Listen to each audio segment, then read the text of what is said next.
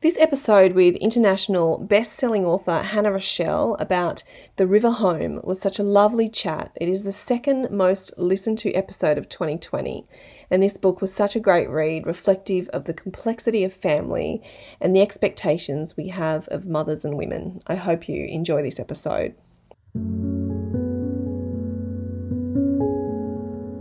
It's such an honour, Danny, to be part of this amazing podcast you're doing here, and it's just really cool to be talking about this book. You know my work and you've given it a lot of thought, and I don't normally get such good questions, to be honest. Your podcast is the one that I listen to when I want to listen to an interviewer who has A, actually read the books she's asking questions about, and B, asks really interesting, insightful questions about it, and I think that's really special. Thank you for your wonderful questions. It was a good chat, great chat. You're a good interviewer. It's an absolute pleasure to be interviewed by a very articulate person such as yourself. I've so enjoyed listening to the podcast. Truly, I love it. And it does just feel like you're having a chat with your mate. That's brilliant what you do. Honestly, I'm so in awe, and we need more word nerds like yourself.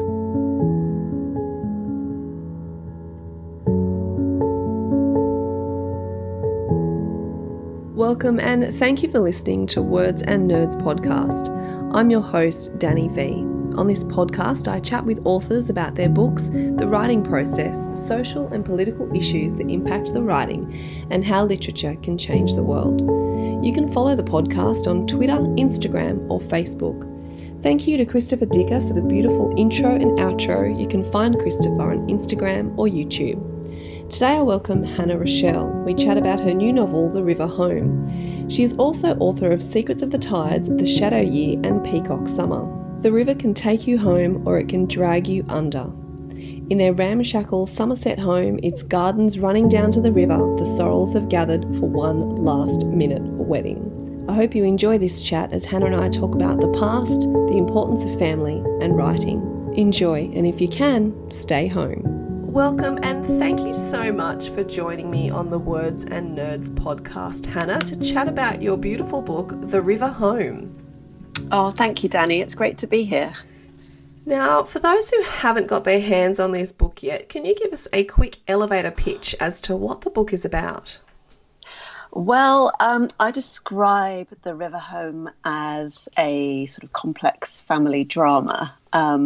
It's the story of a pretty dysfunctional and quite broken family who are reuniting for 1 week for a last-minute wedding for one of their clan. And they're all coming back to their riverside home in Somerset in England.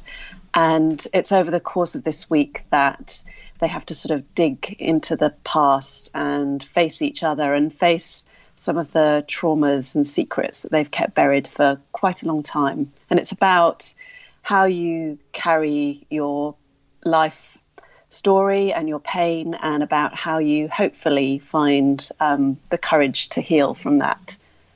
Great description, and covers just about everything I'm about to ask you, so that's good. Great. Because the heart of the story really is family. I mean, there are secrets which we won't go too much into because we don't want to have a spoiler alert for those who haven't finished the book yet. But at the heart of it, it is family, and specifically the complexities of family. How did this idea emerge for you? Because I always find it so interesting because you can always take parts of these stories and, think about your own life. That's true.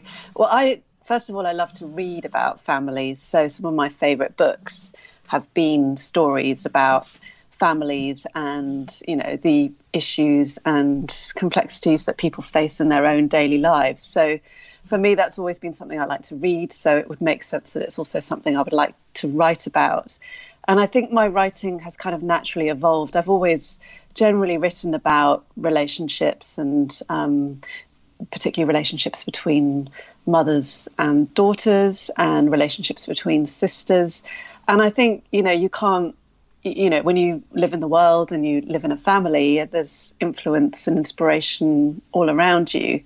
So while I haven't actually experienced explicitly any of the things that some of my characters face in this particular book, I can't help but sort of be informed, I guess, by the things I learn as I kind of go through my own life. So there's a lot of sadness and pain in this book, which I think probably came partly from my own experiences of living with sadness and pain. I lost someone very close to me a few years back, and so naturally I think that taught me a lot about the way I choose to live my life now. And some of my characters, I think I wanted to take them through an experience which hopefully would illuminate what sort of life challenges, when they come to you, they're painful and they're hard, but also in the facing of them, you can sort of change and develop and learn new life skills, really. So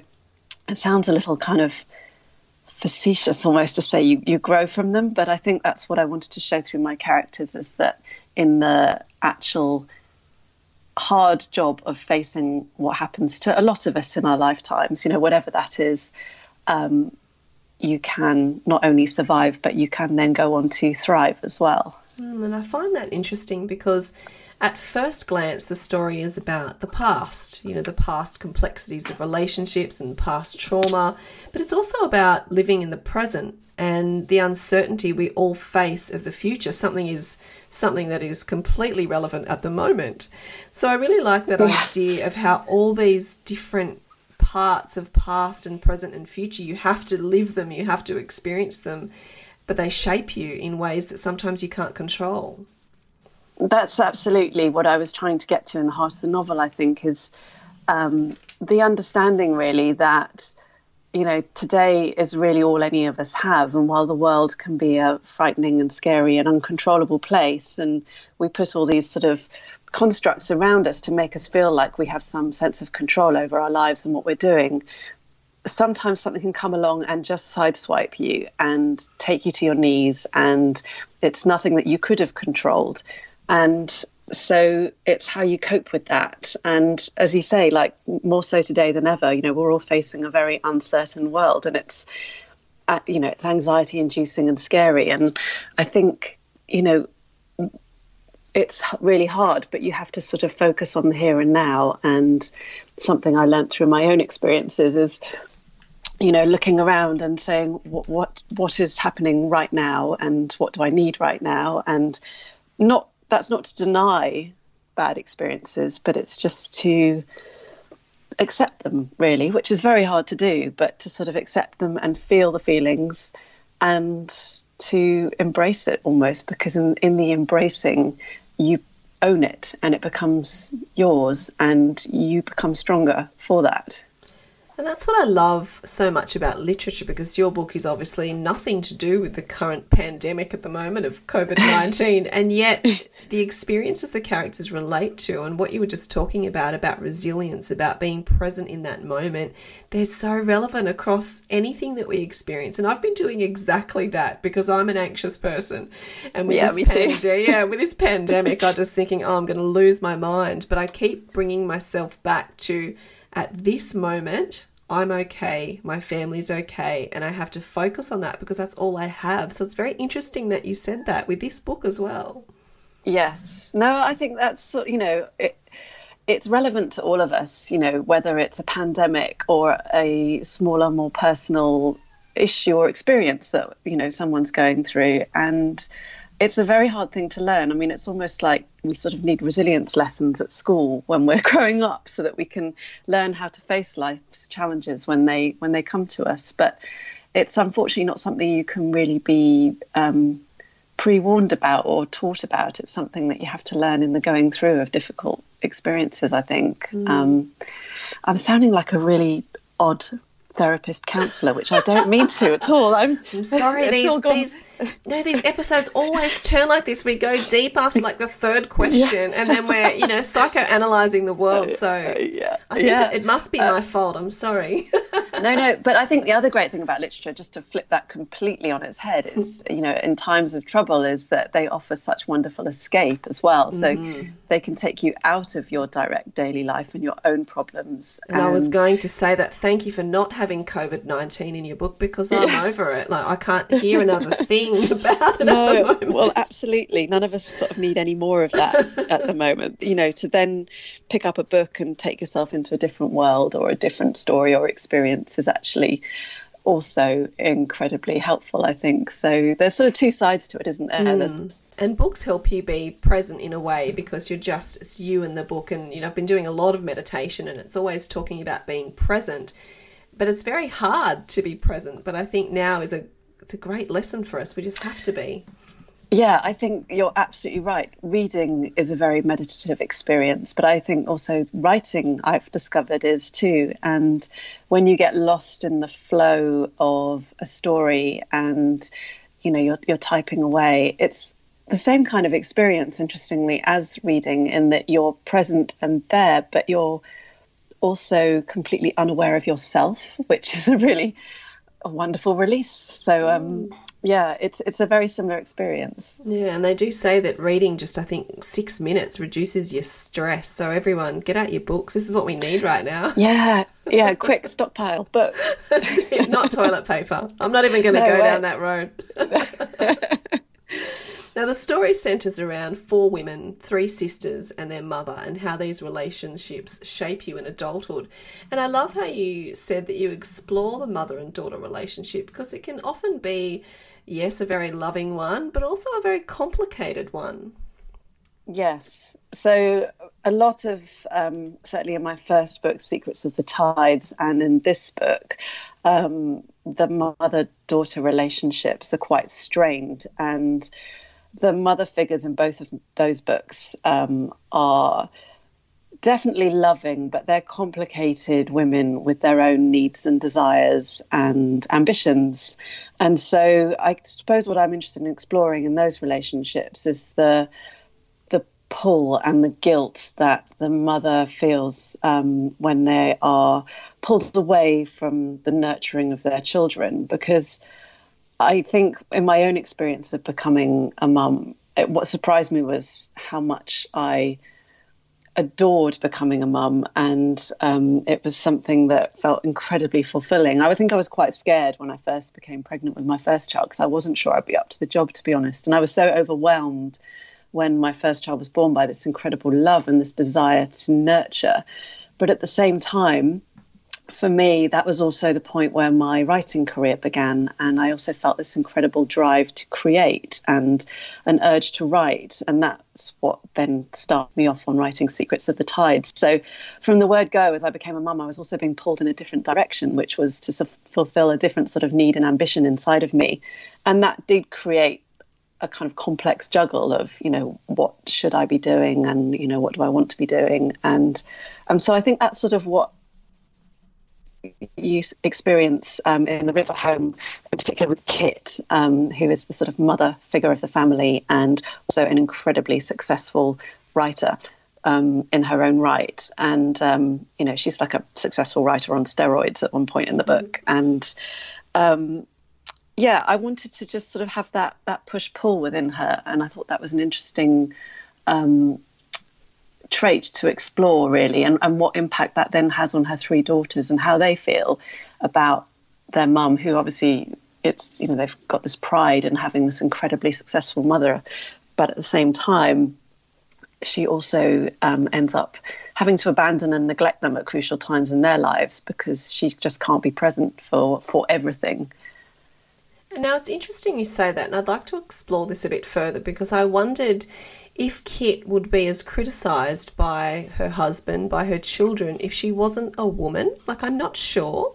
Are there different expectations placed on a mother and a father? Because you often read that fathers, especially particularly in the past, have gone to work and it's never really been a great issue. But it is with Kit. And I was thinking to myself, is that the expectations we put on ourselves as mothers? I think that's true. I do think there's a different standard set for mothers and as opposed to fathers. I think it's getting a lot better. I do. Absolutely. So Kit and Ted, their relationship unfolds. They meet in the 80s and her success sort of hits in the 90s. And I think back then there was still quite traditional gender boundaries about and expectations about who did what within the household. And the complication for Kit and Ted in particular is that when Kit meets Ted and falls in love with him, he is a successful playwright And so he is the breadwinner. He is the kind of literary light, and she's a little in awe of that. When her own sort of star begins to rise, that creates quite a lot of tension in their relationship, and so I think that adds an extra layer of complexity to what they're facing as both a couple and parents running a household and raising children. But I think, going back to your point, absolutely, I do think it is different for women. And I think women, we're very good at taking on an awful lot and feeling guilty when we've dropped one ball. And so it is different. I wish it wasn't, but I think it is different. And I think the expectation for women generally to be the primary carer, the primary nurturer, is still there. And it's in ourselves as well. Like, I don't know, deep guilt inside of you. And I know it's not just me, because I've spoken to other women about this as well. Absolutely. And you kind of beat yourself up with this, well, I should be, setting myself up as a great role model for my children, particularly daughters. I want them to see that you can work and you can be successful and you can, achieve all these things in life. But at the same time, you also want to be there to put the plasters on when they fall over and, make the home-cooked meals and, all those things that you dream about doing it all. And we do beat ourselves up. We do. And, I think it's a really difficult tension that a lot of women face. And I thought the two selves was very interesting too. Kit consumed by her writing, but then she would try and be involved with her daughters, but then it wasn't the right time, or she couldn't make the school plays or whatever. And I thought it is very much, I feel like that with my life sometimes, is that two selves, this self, the professional self or the artistic self, and then the person who's meant to be the mother. And sometimes it just gets very difficult to divide yourself up into all these pieces. That's right. I mean, for Kit, it's almost sort of like she's almost schizophrenic with it, in that she sort of returns to the family with this sort of heightened state of, right, I'm back, and let's just all be a family. And of course, she's misreading often what the cues and signals are and what's going on in the room she's walking into. So it doesn't always work. And I think, that causes a lot of problems for her and with her daughters. And then when she misses some crucial signals and moments in her daughter's life, it creates massive problems later on for all of them. And I like it because I've read a lot of books where art is this beautiful, meditative thing or something you can do for therapy. But in this book, it's interesting because art is all-consuming and is the cause of some of the problems amongst the family. So it's interesting. Yeah, I think, it's too easy, isn't it, to sort of set the creative industries up as this sort of wonderful, magical, slightly mysterious thing that just kind of happens. But actually the hard graft that goes into creating a novel or a painting or, a play or, whatever the piece of art is, it's not always just this sort of beautiful experience of sitting down and losing yourself and, then coming back to the world and presenting your masterpiece. It's actually a lot of graft, and there's a lot of sacrifice involved, and so I think that's sort of partly what I was trying to show within this story, that the sacrifices that are made have consequences that impact quite strongly on some of these characters. Because if you just believed Instagram, you'd see the beautiful desk with the lovely view of the meadow and the Apple Mac, and then a finished book and nothing in between. I know, and we're all guilty of doing that, like a little post saying, oh, here is my neat pile of edits that I've just finished. And, a lot of writers, we do that because it's sort of playing the game, and you're trying to communicate. I mean, writing's such a lonely, strange job anyway, that it's nice to have those moments of communication and being able to reach out. But yeah, it's not all neat piles of paper and walking through meadows dreaming up ideas. We'd It's like actually to see sitting. more posts of writers crying at their desks. No, I'm just joking. Yeah, or just, long live feeds of people sitting, staring into space, pulling their hair out. It's probably more realistic. Just looking at the blank page. Yeah, exactly. Now, the book focuses on childhood trauma as well and how this shapes you as an adult. And I find this so interesting about how the past can shape you and whether you can ever truly escape it or if it's just always going to be part of you. And not that that's a bad thing, but I think it's an interesting thing to explore, and you do that in this novel. Yeah, and again, that's something I learned, I think, from my own experience. So having gone through a deep period of grief and trying to learn how to live with that, really, I came, after a few years to the conclusion that I was never going to be able to parcel up and put away the pain that I had experienced in my life. It was something that I was going to carry with me forever. And the carrying of it might shift and change, and some days it might feel heavier than others, but it was always going to be a part of me. And as soon as I acknowledged that and recognized that I was changed and transformed by my experience of loss, and it was going to always be there, I felt freer and lighter. And so I think that is kind of a central message within the book, which, whether it's right or wrong, it's my experience. So I have to be careful. I'm not sort of saying this is the way you do it. But for my characters, I guess they sort of mirror my experience, which is that the more you try and bury something or hide it or pretend it hasn't happened, the more pain and ripples it will cause for you later, I think, is sort of what I learned.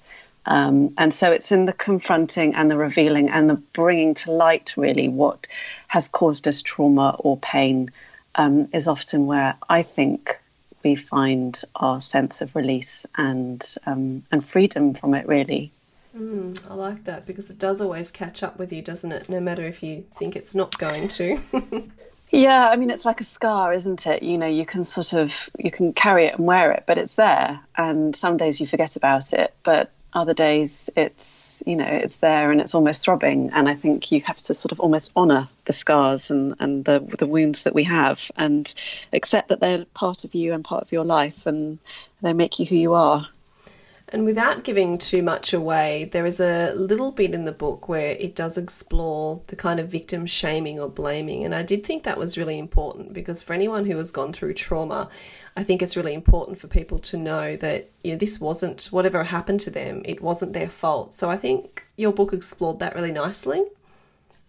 Oh, thank you. Yeah, it was a tricky thing to write, actually, because it wasn't something I personally had experienced, and I felt a great sense of responsibility, really, to portray it right. And, obviously, as a writer, when you delve into experiences that could trigger emotions in your readers, you do have a sort of a weight on your shoulders, in that you want to get it right, really. And so I tried to be careful in the writing, and I think, hopefully readers will have a positive reaction to the way I've portrayed what happens in the book. But, it's difficult. I mean, it's one of the trickier parts to walk when you are writing novels that will be read by people. Now, writing process, has your writing process changed over the years? Are you a pantser? Are you a planner? Are you somewhere in between? What's your writing process? I'm definitely a planner. So I tend to plot out the bones of a story before I sit down and actually start writing it. And I think that works for me because I like to know where I'm headed. If I didn't have any sense of where the story was going and what was going to happen at the end, I would get pretty lost. And I actually don't think I'd have the motivation to start, really. So for me, I'm definitely a planner.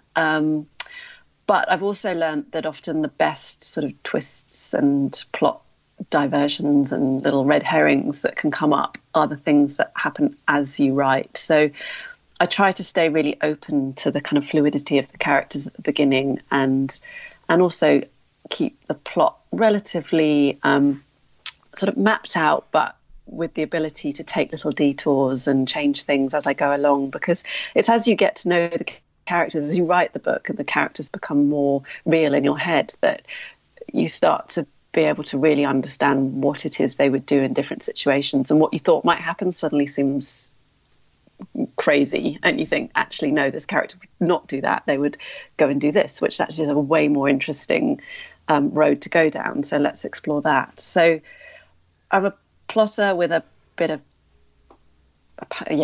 sort of winging it going on at the same time, which I think is pretty normal, because it's good to plot because you know where you're going, but sometimes your characters take you somewhere else, or your ideas broaden as you develop the story. And the themes deepen as well. I think that's what's so interesting. I remember reading Stephen King's On Writing, and he says, you write your first draft, and then one of his tips is to go back and really identify what the themes are that you've written about, and then work out how you can enhance those themes in the sort of second draft. And I think that's the beauty of sort of, as you write, often it's as you're writing that you become clearer about what your ideas are and what it is you're trying to say, and then you need to go back and kind of say it more explicitly, if you like. Hannah, a last question which I love to ask authors: why do you write? That is such a good question. Do you know, I don't think I've ever been asked that question. Isn't that interesting? It is very interesting. Yeah, it's a really good question. Why do I write? Well, I write because I write to, I don't know, I guess I'm scratching an itch. I love writing. It's one of those experiences, like reading, as to sort of take it back full circle to where we started, that gives me a sense of freedom, release, peace. And when I'm lost in a story and I'm creating, I probably feel most myself, which sounds ridiculous because I'm not really aware of myself at that point. But it's incredibly satisfying to string words together and to see something growing and to create something that takes shape and then hopefully at the end has some kind of meaning, whatever that meaning ends up being. So for me, it's an incredibly satisfying thing to do. And I guess I write because I love reading, and all those books that I have read and that have inspired me, and the writers that, encourage and inspire me. It's sort of it's like, you've sort of been, to take it back to the virus, I've been infected by something. I can't stop. Well, I'm telling people that books and podcasts will only infect you with laughter and wisdom. So do that when we're inside. I love that. That's a very good line. Yeah, no, that's very true. Well, thank you so much for your time, Hannah. It was a beautiful book, and a book I think that we could all escape to in these challenging times at the moment, and it's been lovely to chat with you about it, and I thoroughly enjoyed reading it. So thank you so much for sharing your thoughts with me. Thanks, Danny. Thanks for having me. It's been lovely to talk.